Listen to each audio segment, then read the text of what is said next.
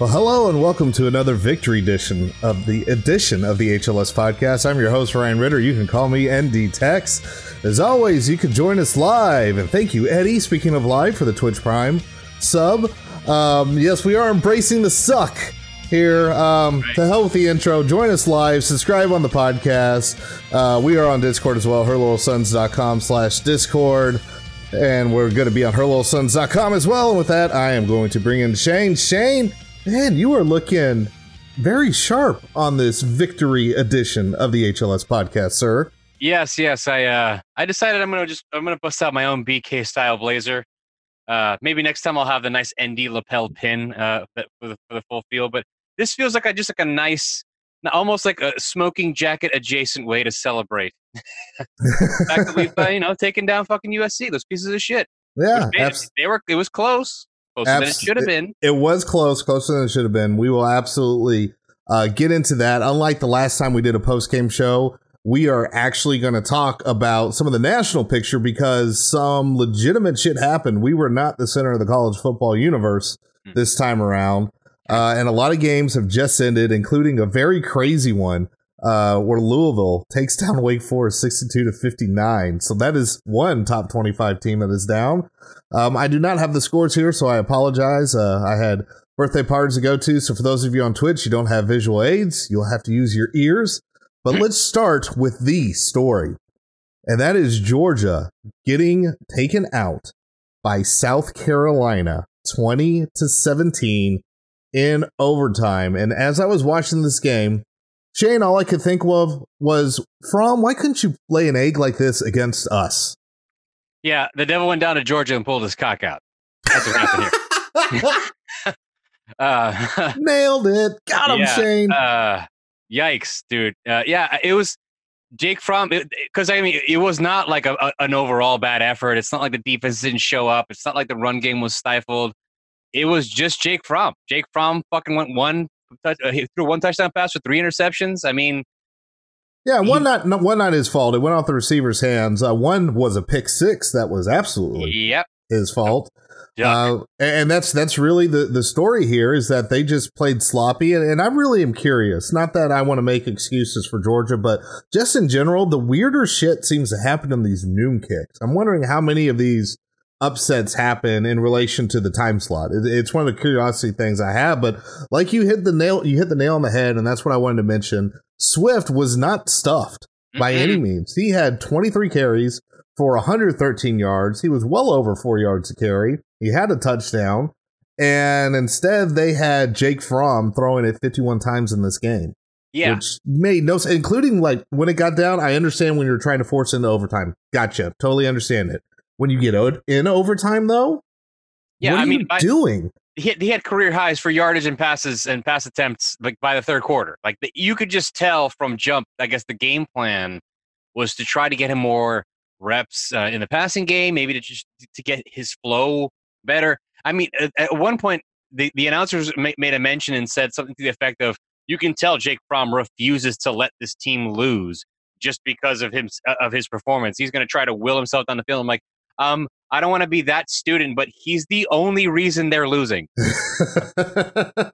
Absolutely. No. And it really was. It was very strange. It's like, again, Kirby Smart, maybe outsmarting himself, maybe not getting his OC in line, saying, "What the hell are you doing? We got the running game. Let's go ahead and lean on that. Let's not panic here." And there was just definitely panic all up and down the field for Georgia. Yep. It was sloppy. I was convinced that they were. I went chasing the second half spread because I'm like, oh, this will be fine. They're going to hop back because Muschamp's on the other sideline. But Muschamp and his reading glasses apparently were the key to victory in this one. Just crazy. And look, I don't care what this means for Notre Dame personally. I really don't. Me neither. Not because, at all. And honestly, the game that we just had against SC is why. You have to win the games in front of you. Yep. As our good friend Rakes Amala will say over at the Rakes Report, winning is hard. So you got to win the games in front of you. You just got to do it. Otherwise, things can get away from you, and all of a sudden you're like, maybe we'll get a New Year's Six if you start dropping some of these games. So look, we had our chance. We blew it against Georgia. I'm not worried about what this means. win the damn games in there. And Irish Elvis in the chat, a local of Georgia, has been having a ball all day. And he just hopped in the chat that you hate to see it. Yeah. Oh, he's been having fun in Discord today, saying that there's so many sad faces. Holy shit. But yeah, the other storyline here is Helinski, who was now starting. He's technically the second string for South Carolina, got injured in this game. A real bad shot. It ended up being a penalty, low shot on his knee. So basically, South Carolina down to their third string quarterback. Yeah, they still pulled this out, and he looked good. I mean, he looked really good, especially with his legs. Yeah, I mean, he was with his legs. He had Bryce Perkins movement style. Yeah, 50% passing, did just enough when he had to.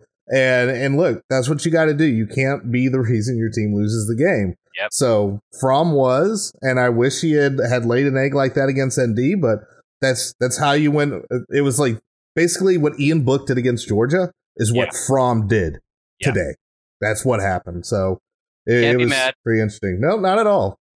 But let's see. Let's move on. We're just going to hop around some of the top 25 highlights. The Red River Shootout, my friend. Yeah, Ooh. That was I mean, I hate that they refuse to say the word shootout anymore, but that's what it was this year. It broke 50 points. You could tell that no particular player, like they didn't have like a Baker Mayfield explosion type from performance from someone like Jalen Hurts, which you might have expected. Nobody like pulled away. Things were close and interesting, and Texas's run game kept them in the game. Ultimately, Oklahoma just pulled away. Yeah, Roschon Johnson, who I didn't realize was originally their third string QB. Again, third string QBs having a roll this week. Yeah, man. But is now basically their top running back. 8 carries, 95 yards, including a 57 just man beast run. And then he still stayed in there to finish out the drive, which was insane. He didn't go take a blow at all. But really, the big takeaway here is OU's defense looked pretty damn good. I mean, this game was 10-7 at the 10-3, at the half. So it took a while for Texas to really start actually putting some offense together. I don't know how OU would match up in like the top 4 of college football right now. It's still a little bit too early to tell, but I tell you what, they very much look like a playoff contender on both sides of the ball. And I hope you took the under at the glorious 77.5 it was. I know, right? Which I knew was way too damn many in this game. Me? Come on, guys. Yeah, I mean, this is not the same OU in Texas that you've been used to seeing, and it really played out like that. Look, Tom Herman as an underdog. I wish I had recorded Eddie's song that he sang so I could replay it right now. But this was a fun game. It was entertaining. Jalen Hurts, I have to say this because, damn, he looks like a front runner again. OU transfer quarterbacks and Heisman. Lincoln fucking Riley. 325 yards to the air. He does throw an interception, 3 touchdowns, but also rushes for 131 yards, has a touchdown.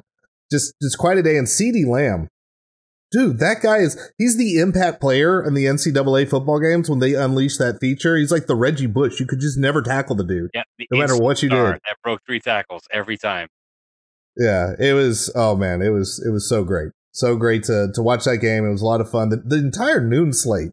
Man, noon slate was when I knew it was like, okay, we should probably all like take a second and be nervous about today because it worked out good for me. My kid had a baseball game early, got back in time to see the noon slate kick off, went to a birthday party in the mid-afternoon slate, which I mean, really, it was pretty chalky for the majority of that. Alabama takes care of Texas A&M 47-28. Yeah, I took a nap during that game. That was great. It's what I feared. Like the Aggies gave me a little moment of teasing, like, oh, hey, we're going to score a touchdown first. Just wait. And then Bama marches right down the field. And they didn't look back after that. I can't remember who said it on Twitter, but somebody very eloquently put it and said, like, it gives me so much joy to watch Alabama wreck Elko's defenses and know that Clark Lee gets to coach Hamilton for the next 4 years. That is beautiful. That is very true and very beautiful.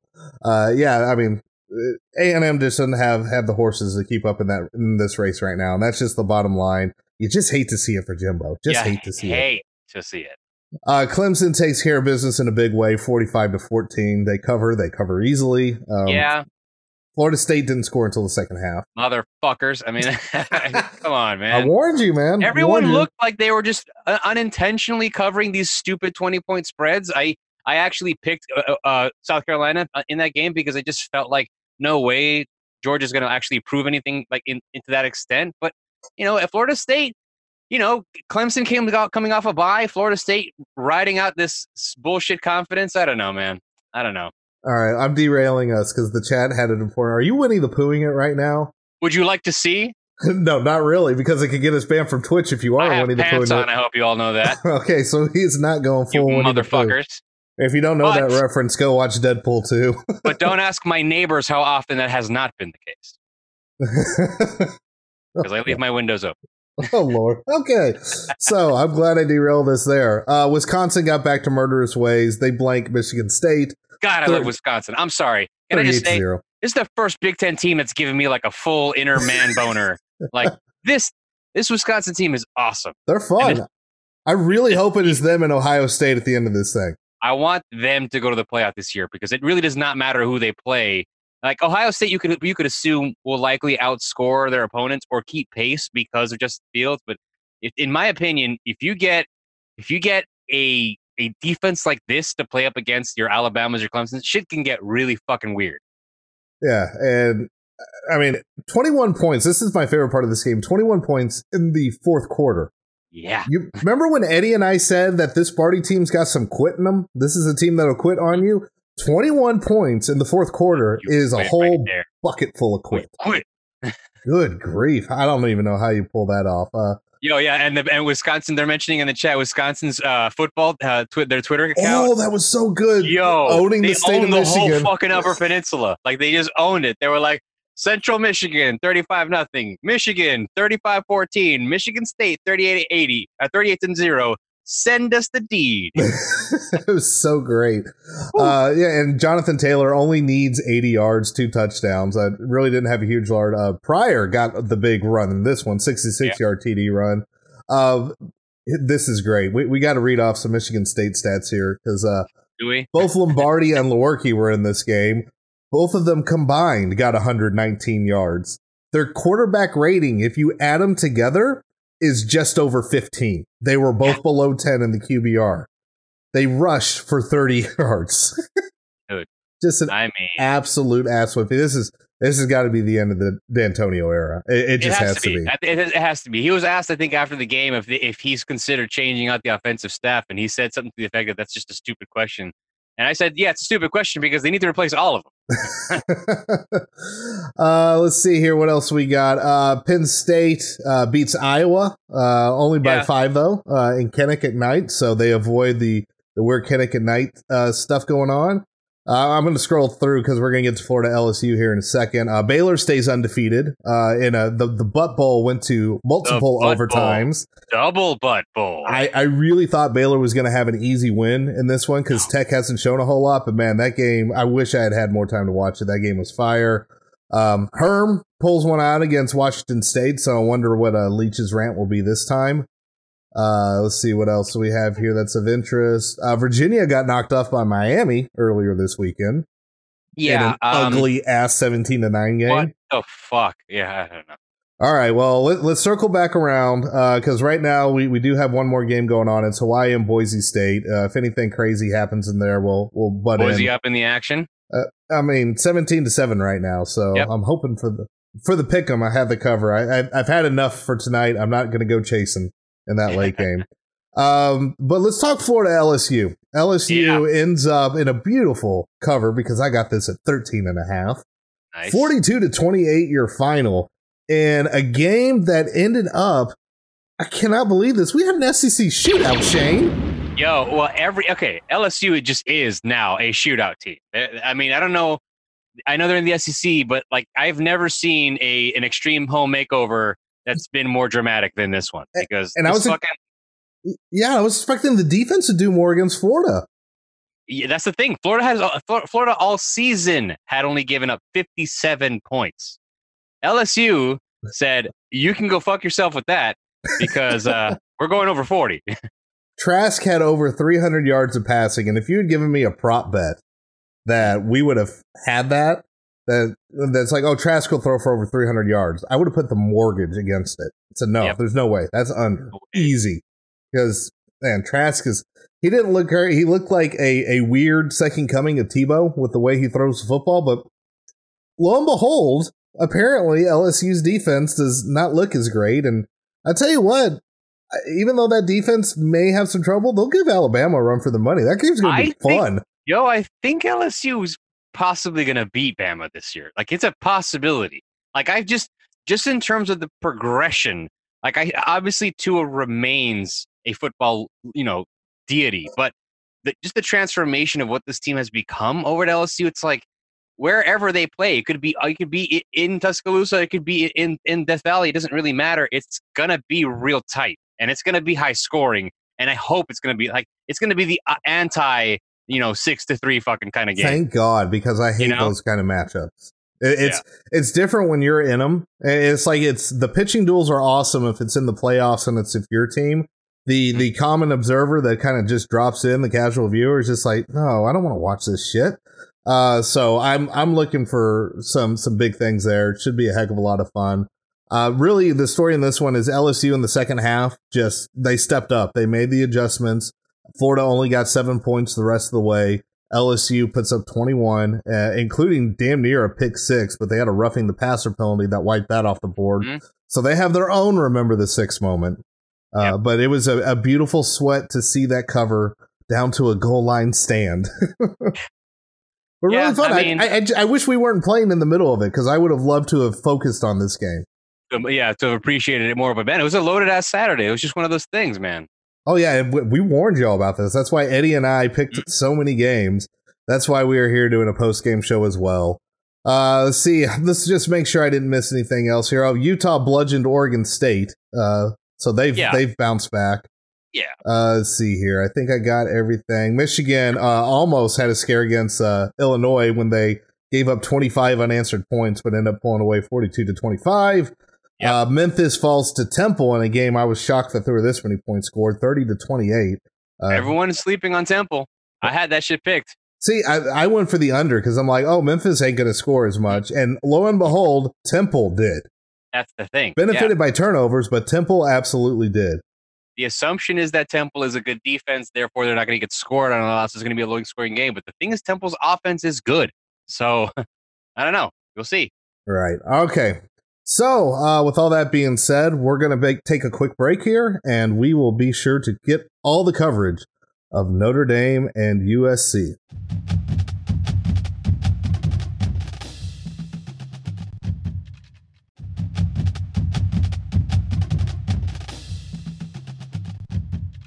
Okay, so it is time to get to the Notre Dame Southern Cal recap, which is brought to you by the Bush Push podcast. Yeah. Yes, this is from soundstage.com. That is Soundstage with a D at the end. You can head over there. You can also find the podcast wherever podcasts can be found. So search for the Bush Push. Yes, I am actually subscribed to it. I actually posted a screenshot on my phone showing it. What it is a almost 30 for 30 style, but just full dramatization look of the moments leading up to the Bush Push game. And eventually we will get to the terrible moment of the Bush Push. But thus far, after one episode, I'm digging it. It's bringing back a lot of good memories. The good ones, at least for now. The bad ones haven't hit yet. Of the time there, Weiss coming in and all the hype surrounding that game and working the sidelines. I can tell you that is the loudest I have ever heard that crowd ever in Notre Dame Stadium history. So make sure you head over to whatever podcast medium you use. Search for the Bush Push and subscribe today, or head over to soundstaged.com. Check out the full cast that is doing this, and that includes our good friend Jamie Reedy. While you're over there, you'll find out he also has a Sports View podcast as well, which I would also highly recommend.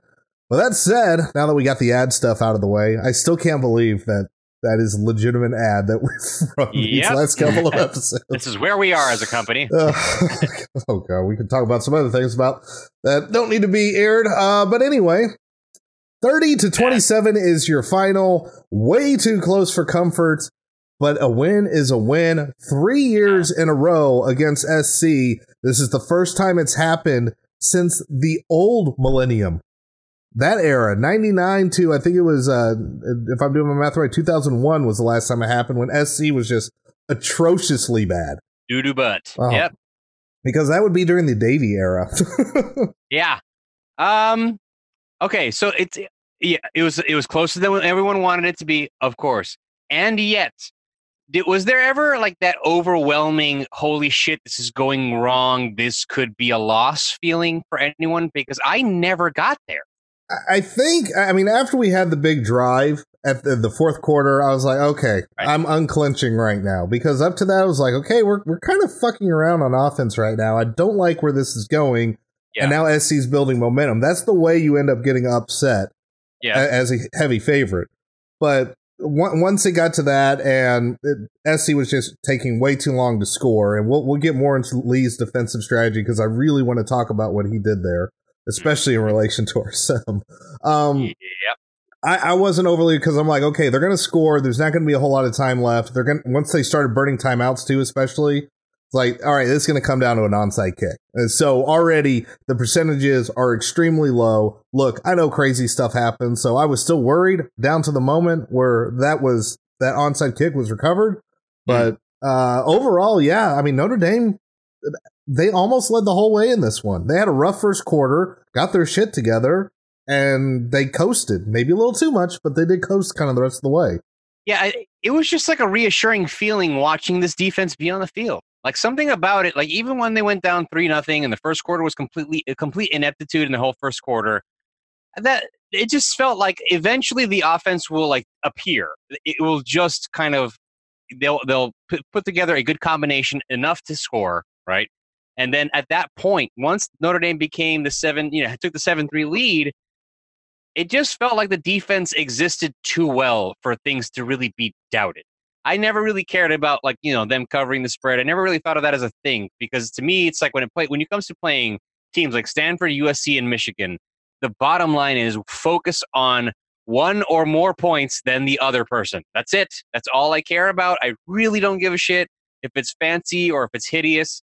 But because the only problem that was consistently appearing was just Ian Book and the offense's consistency, I never really felt like, oh shit, the rug was about to be pulled out from underneath us because the defense is going to fuck us up and give up a huge play. That really never felt like a problem. It always just felt like they were going to manage enough, especially killing them with their time and making drives take 9, 12, 13 plays, that they were going to give the offense enough opportunities to maintain their lead. So once it got 3 minutes and 33 seconds and it was a 10-point lead, it was obvious we were all kind of like, okay, it's highly unlikely they're going to win. But I just never felt the anxiety that I normally feel in these kinds of games. Yeah, and really as far as the offense goes, the big story of this one was the rushing attack. And like you said, Shane, they were building drives that were taking a lot of time because they were running the ball so incredibly well, to the tune of 308 total rushing yards, with Tony Jones Jr. leading the way with 25 carries, 176 yards. The dude was running piss, and he did the same thing last year against Southern Cal. He was the difference maker. He was just running fools over, and on the other side, Steph was doing the same thing to Notre Dame. And this is how much I don't remember or follow recruiting enough. Didn't realize he was once committed to Notre Dame. Kind of hope he would come transfer over because that guy, he was determined. I hadn't seen him all season, and man, he was determined to make a statement. Yeah, and he got his own Bush push moment where one of his offensive linemen basically picked his ass up and tossed him in the end zone. Yep. Absolutely incredible. What is it about? Fourth quarter red zone appearances by the Trojans in the at Notre Dame Stadium that this requires a fucking push into the end zone. What's that about? Yeah, especially when he was stopped behind the line 2 yards deep this time around. Somebody go for the legs for the love of God. Man, you have to wrap up low too. But I mean, that's also a part of everybody's going for the football. I understand it. I know how it happens. It's so frustrating as all hell. But let's talk about that red zone situation. We'll have it spiral into something else because there was a second down that happened and then didn't happen because of some whistle on the field. I'm not one of those kinds of people that's big on conspiracy theories, like genuinely, because it requires so much more effort than you really think. Especially when it comes to a game of football.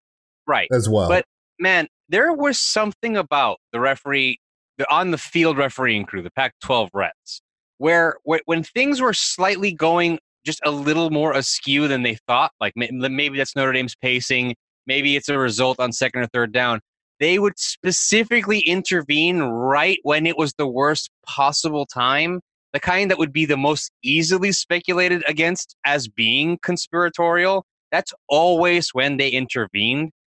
And this particular time, it's like, okay, what? Like no one ever has ever claimed there was no play. Y'all fucking, I'm sorry. The only person that agrees with this is David Shaw, who's like, I told you there was a phantom whistle. Yeah, phantom whistle thing. They always pull that shit out right when it's perfectly convenient to be like, oh, well, be a shame if they had to do something on fourth down. No, we'll just tell them there was no play. No play. It's second down. And I genuinely feel like the play call was changed by that. Yeah, and that's what I would wonder if they would have run it or tried to pass it. Look, I mean, they're on the doorstep of the end zone. They're probably going to score. That's where the percentages are. But I use that as a jumping off point to, a larger topic about the refs in general, because they were shitty across the board. I mean, they made a bad call, the roughing the passer on SC. Oh, dude. I don't even, that was a makeup for the face mask no call, which was also weird, because the rule now is if you hold on to that sucker and tackle in any way, you don't have to yank, pull. No, that's a face mask. Yeah, it's because they got rid of that 5-yard delineation. So that was weird. There was a whole lot of weirdness with Pry looked like he got away with the defensive pass interference, and then there was some other weird no calls. Basically hugged the receiver. They were atrocious, across the board atrocious, even down to the point where Clay Helton is losing his damn mind on the sideline after the onside kick because BK is a few yards into the field of play. He's Paul fucking Manning on the field. He was literally like third DB on the field. How is nobody pulling him back, for one? Number two, why is he out in the... You can't do that. Like, does Brian Kelly have a fullback, man? I've noticed a lot of coaches have a specific, I'm going to grab you by the belt, dude. I've never, ever seen BK have that kind of guy. Not one assigned. Clearly needs it. Yeah, not one assigned to him, because he's not Venables, where he's so ridiculous, where he basically has to be on a leash to be pulled back in the sideline.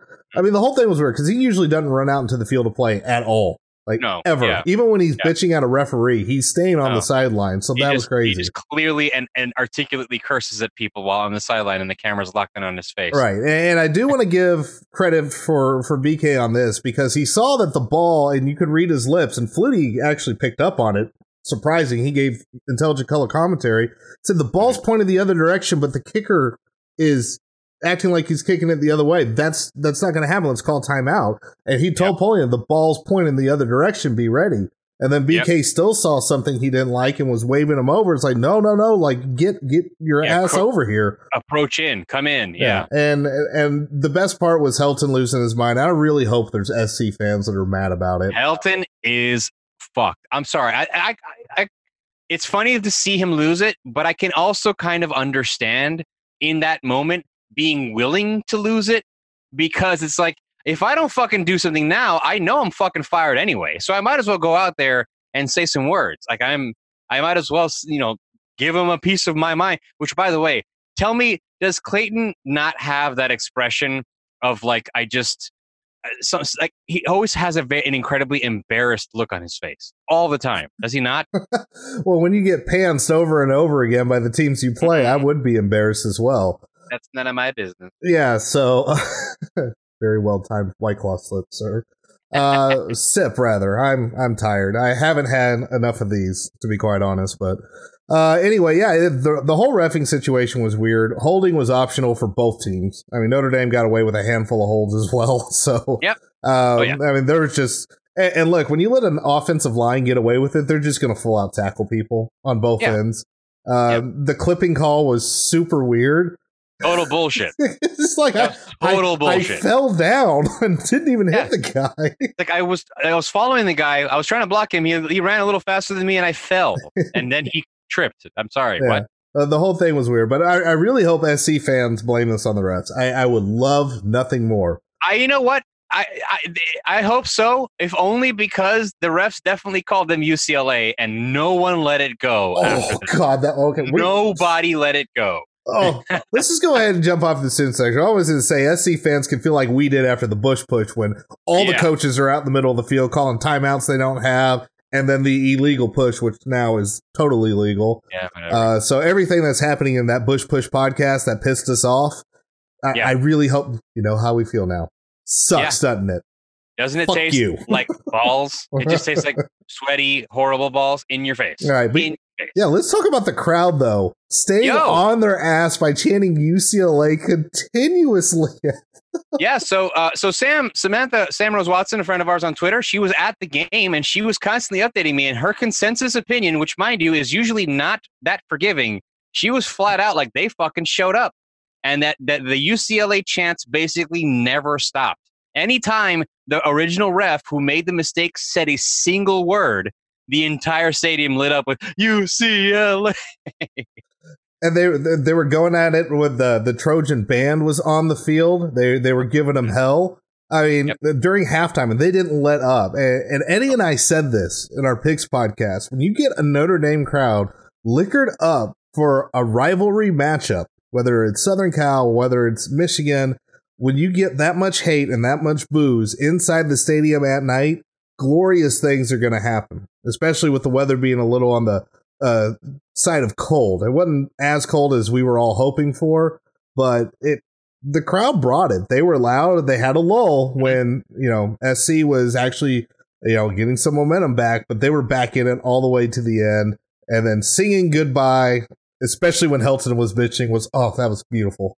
So the crowd got slightly out of it during the actual storm, the comeback by USC, but much as requested by the Notre Dame band at the start of the fourth quarter, right?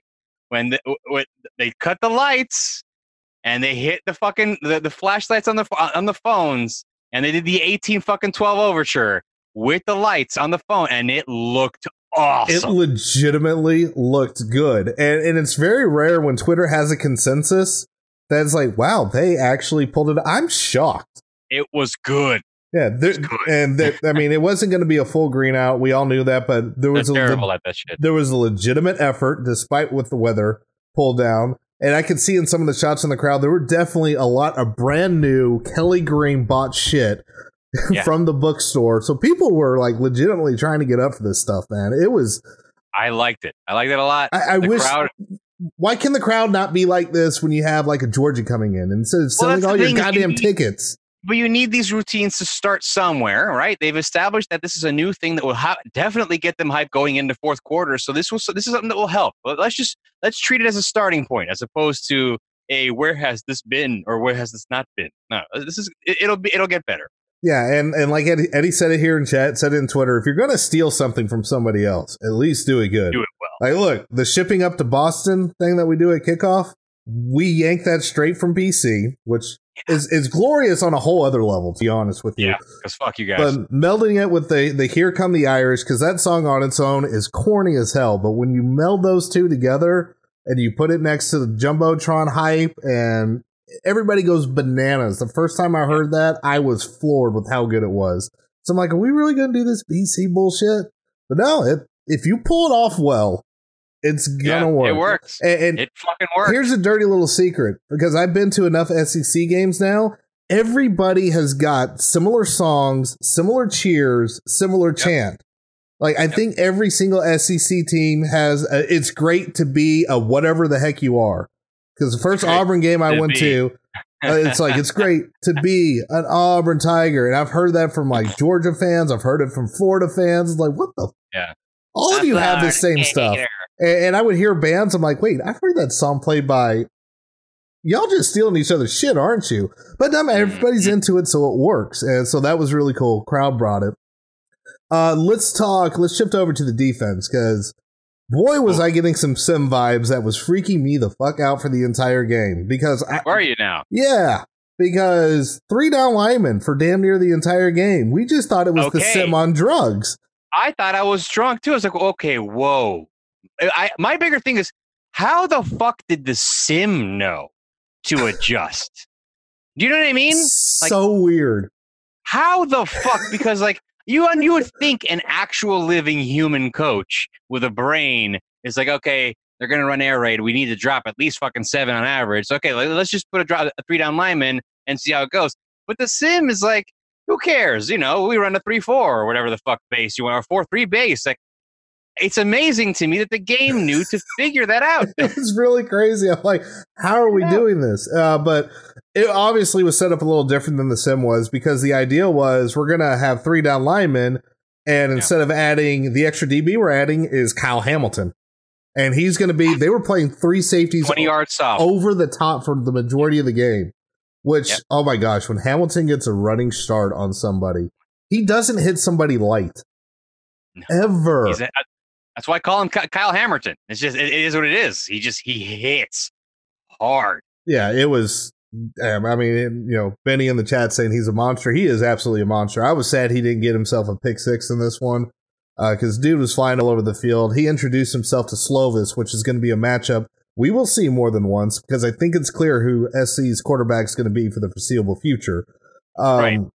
But I mean, it was a game plan to where it was almost like they saw what happened last year against SC. It's like, okay, they're going to do this air raid thing.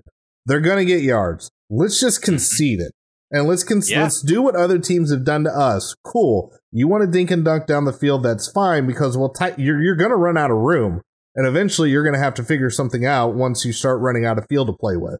So they did that. They're like, let's just don't get beat deep.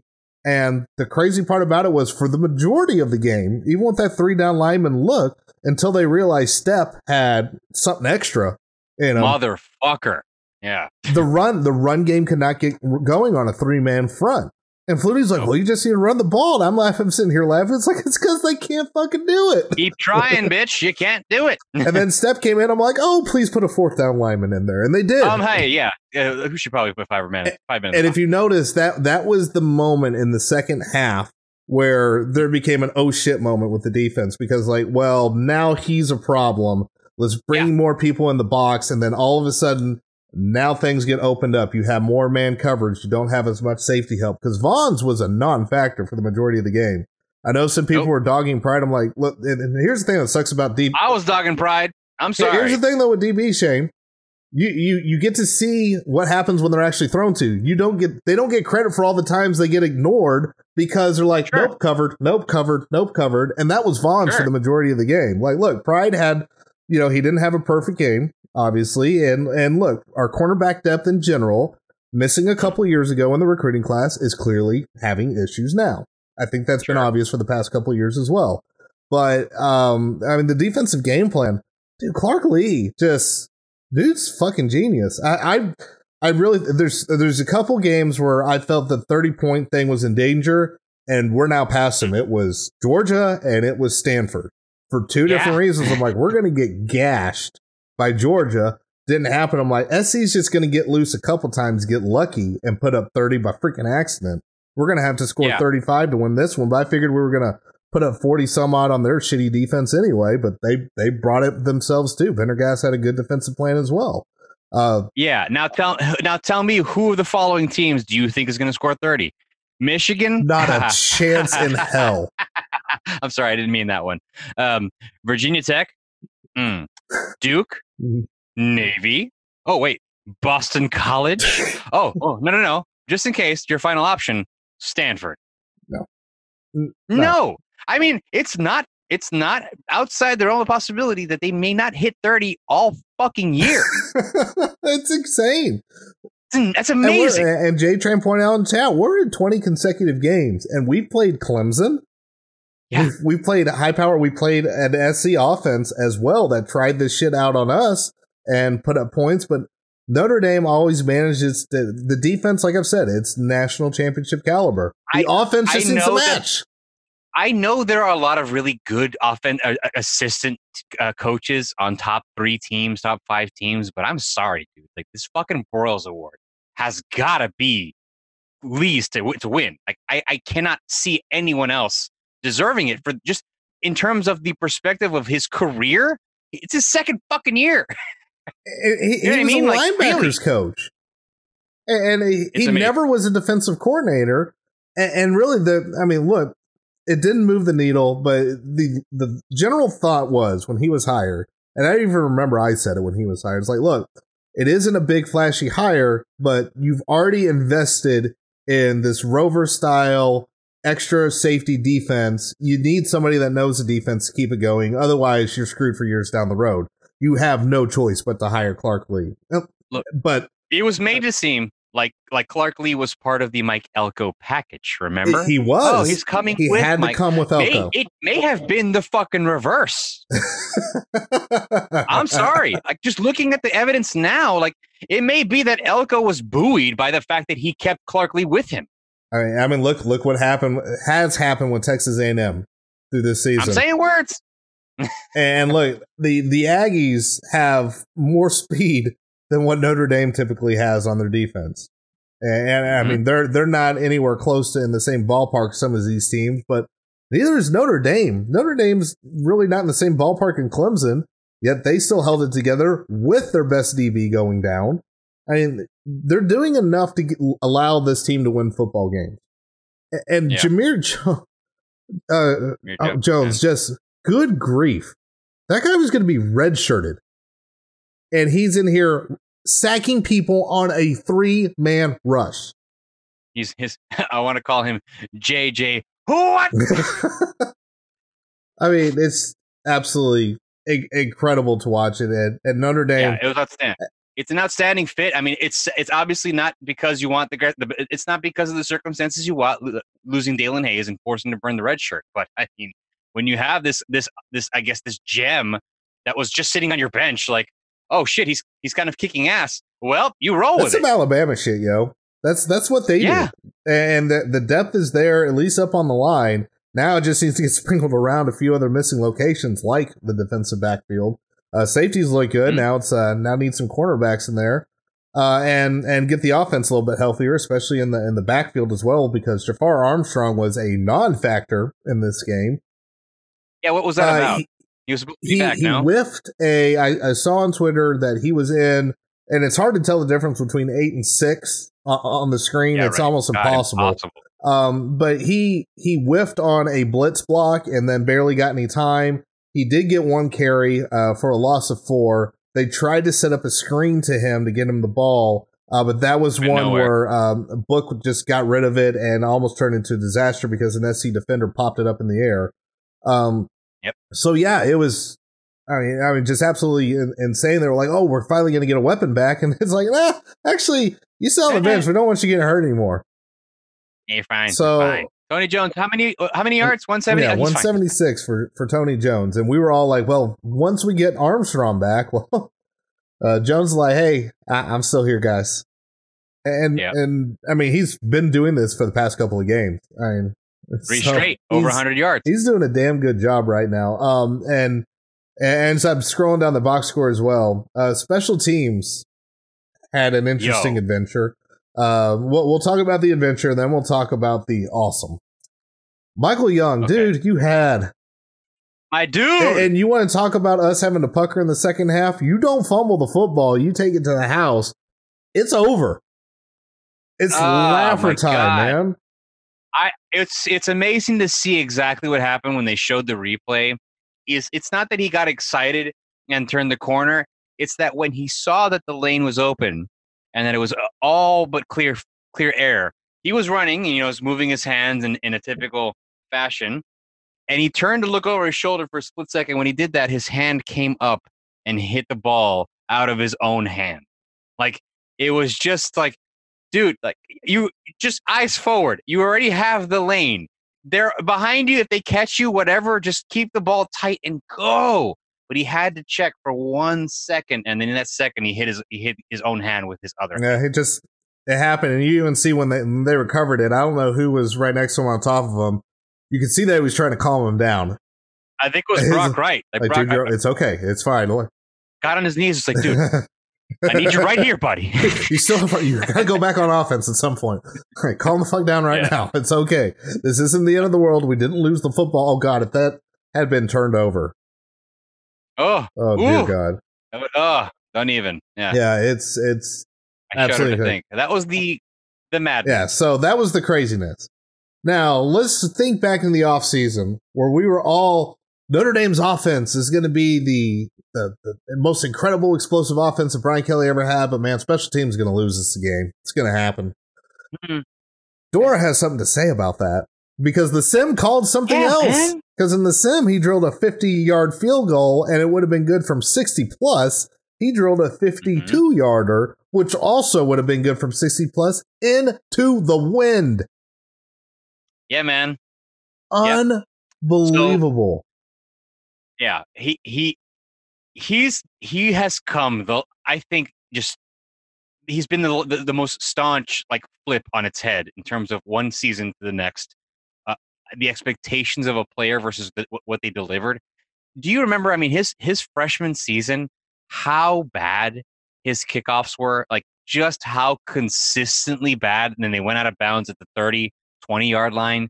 I mean, we used to just, Door is in, but Ewan's still there, so we're okay. And now that he's gone, everyone's like, Door is still here. Well, I mean, here's hoping, and we're all, doing the crucifix and before every game and shit.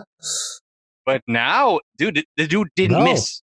Dead center every time. It was incredible. He made and he had another one that was 40 plus. I mean, if he does not, and these are clutch kicks, especially when you take a look at the final score.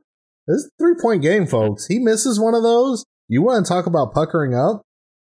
You want to talk about coughing up good field position when you're kicking those deep field goals?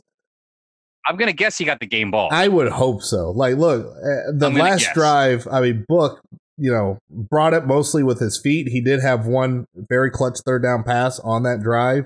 But Door, kept the team into the game and was one of the major reasons why Notre Dame won it. And it really shouldn't be discounted at all. And special teams has been one of the highlights for the majority of the season. It has been really good. There's been, instance of a hiccup here and there, but for the most part, it's consistent. And I know we have a question in chat. Why do we have starters in general? I mean, specifically pointing out Chase Claypool and Cole Kmet. There's two reasons. One, Kelly, when early on, or rather, I think it was like midway, I think that after the first special teams firing, it's like, we're going to put starters on special teams because this isn't something that I'm going to fuck around with anymore, to paraphrase, because he wanted to make sure that he was dead on. He was getting the best performance. And then also because of that culture, like Chase Claypool legitimately wants to be on special teams. He wants to drill a dude through the face. Yeah, Kmet was in there on some tackles. Claypool loves fucking hitting. He just loves that shit. But yeah, that was specifically they really emphasized it this week. They were like, we're gonna bring every fucking body in as a starter on special teams because we don't want to risk anything. We don't want any doubt, any question. We want our top speed skill guys to ensure that nothing breaks because that's what USC does every fucking time. And look, Georgia, I mean, part of the reason why Notre Dame was in on that was because they heard Claypool's footsteps and the dude coughed up a punt. So it's become an identity of this team. And I understand the fear of you don't want to get your best guys hurt on special teams. I get it. Sure. But it's something that's working. And Eddie posted in chat, Door did get the game ball. That tweet from Brian Kelly was game ball, and it was Door. So really cool, extremely deserved. I put on it's like he's the MVP, just like we all assumed in the offseason he would be the MVP of the Southern Cal game. So I mean, dude, hat tip off to him. Bramblett is still doing a great job in the punting game, and look, SC has a dangerous return team, and Door did a good job kicking it short when he needed to, kicking the ball the hell out of the end zone when he needed it to. SC could not make that game breaking return to hurt Notre Dame throughout the entire time. Yeah. And the question in the chat is, don't we have somebody who can lay wood? Yeah. Chase Claypool. Yeah. Chase Claypool. Kyle Hamilton. He's also on special teams. I saw him running around. Sure, like I said, it's just Jeremiah Owusu-Koramoah. Fucking everyone can lay the Osmar Bilal, who proved this today that motherfucker is not to be fucked with. Like he was everywhere on defense today. And every time he made a tackle, he sat there in their face and just watched them get up. He wanted to specifically send a message. Yeah, and like I said, it's a culture thing at this point now. It's really what it is. It's an absolute culture thing at this point. People are wanting to be on special teams, and it's a matter of pride, which is an interesting thing. I hope to God it never backfires, because there was a scary moment where Claypool and Kmet did collide with each other, and I held my breath for a while. Also held my breath when Ian Book got up and grimaced. I'm like, oh, dear God, please don't. And then all of a sudden he's running up the field, saving a drive on a 3rd and long. with his legs. But let's go ahead. We haven't had, we've gone through a long portion of this recap. Haven't yet to talk about Ian Book in detail. So his stat line, not exactly much to write home about. 17, for 32, 165 yards, 1 touchdown, no interceptions, but it was another inconsistent performance. I mean, didn't make huge mistakes. Thought we were off to a great start because starts off the game throwing the ball downfield to Claypool on a back shoulder fade, which was perfect. Claypool gets him like, all right, here we go. And then that drive stalls. And then all of a sudden it's like, it just went to hell after that. And there was always these flashes that Book was there. He stayed in the pocket a lot better. So Happy Feet Book seems to be mostly gone. I'm not saying it's completely gone yet, but slightly inaccurate Book still seems to be a thing. Yeah, I mean, slightly inaccurate Book. It's not just that. It just feels like, but I don't know what it is. It's the play calling now.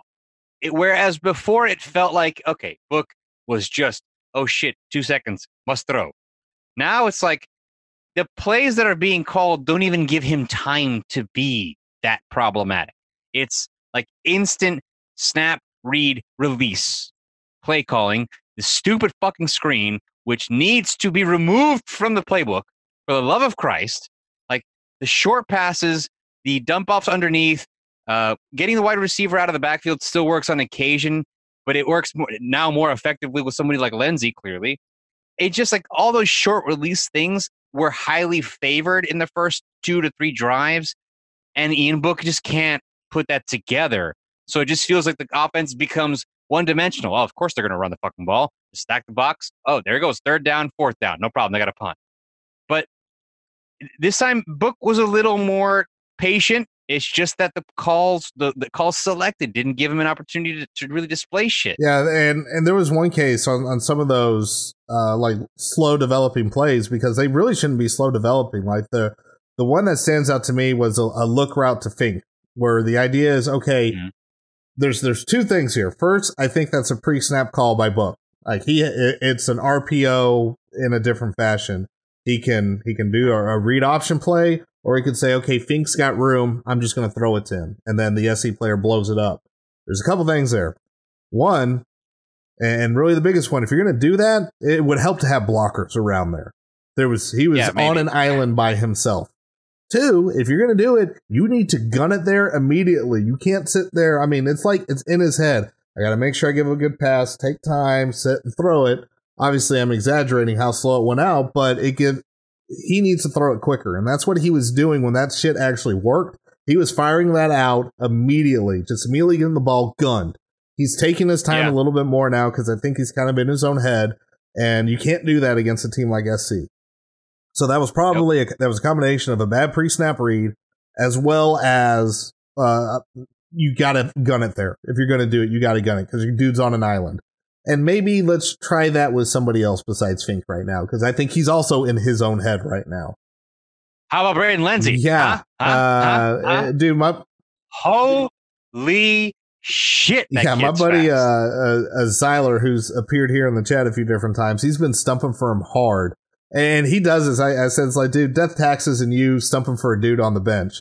It's like, number 25 of all dudes. It's like, look, right? he's going to get there. And he's fast, but oh my dear God. Because I'm like, look, you get out there, Book's not going to throw him the ball. Like, that's my concern right now. And then all of a sudden we call a play call that has to go to him. And dear God, it Book's like, maybe, I'll try to throw to that guy a little bit more now. Yeah.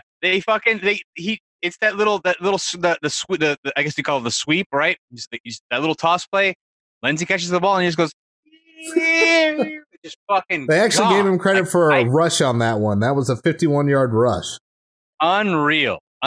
Yeah, I'm looking forward to him getting better hands overall, so the coaching staff trusts him more. But God, yeah, his route running lacks a lot to be desired, and he had like a little hitch route that they throw. I'm like, why are we doing that? No. Yeah. Do not make him do that. That's not his game right now. He needs to develop that. It ain't there yet. But it was good to see him be in there. Cole Kmet was apparently MIA for the first part of the game, and then Book remembered he had him, and then becomes the leading receiver. And touchdown. Boom. Immediately. Tremble had a rough game. really Yikes. rough game. Bad Couple drops. There was one where I Real blamed bad him drop. for one that was actually a good SC defensive play. But it's not good when my first reaction is, hey, you definitely dropped it, dude, until the replay. Fuck that up. So Yep. there's really a few moments where some of the Notre Dame players looked nervous as hell. They really did. And I think even Lindsey on some of the, after when he was getting more snaps and getting more playtime, he looked uncomfortable and stuff he was doing as well. Book didn't look completely comfortable. Fink looked comfortable about half the time, so it wasn't just the young guys as well.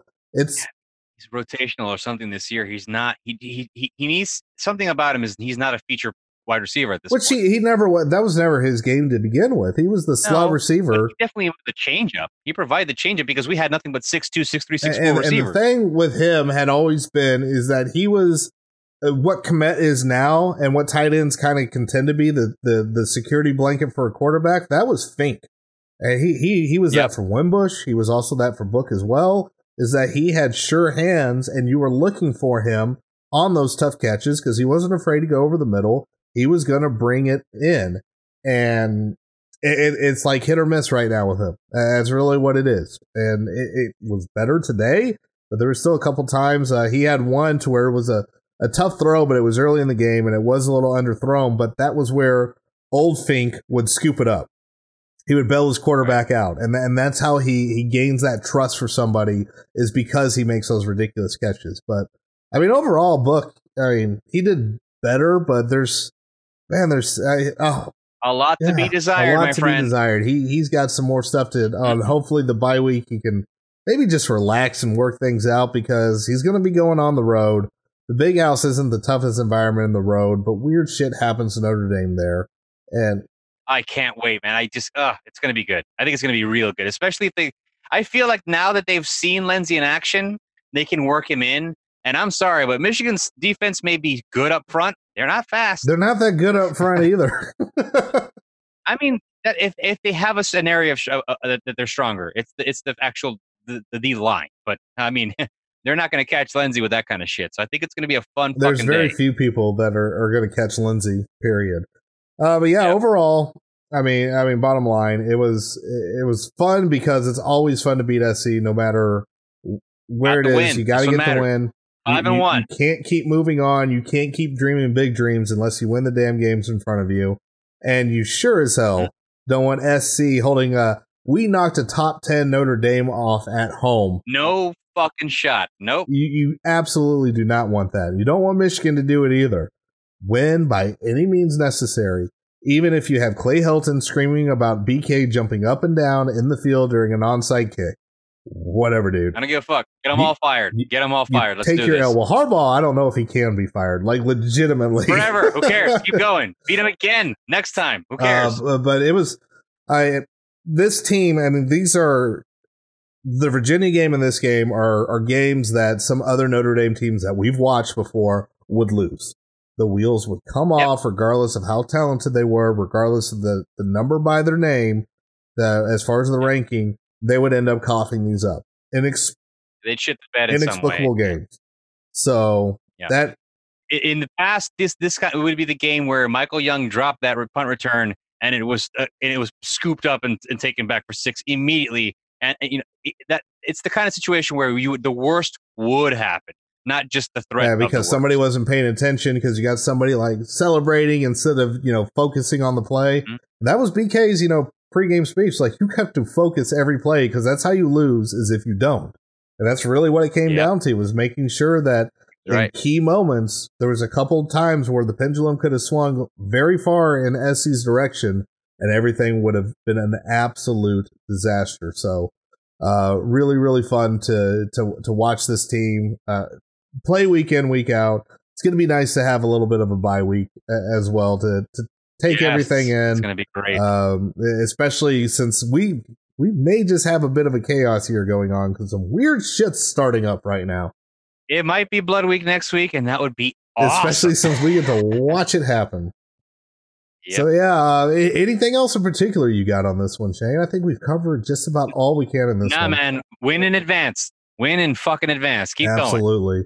Well, everybody, I want to thank everyone that joined us live over here on twitch.tv/songs. Of course, you can also subscribe to us on the podcast over on Anchor, Apple Podcasts, Spotify, wherever you happen to have your podcasts at. You can also join us on Discord. That is our live chat channel, herloyalsons.com/Discord. And of course, we are always at our home at herloyalsons.com. We'll be back for picks on Wednesday, but until next time, folks, go Irish, enjoy your hamburgers. Fuck Michigan. Fuck Have a good one.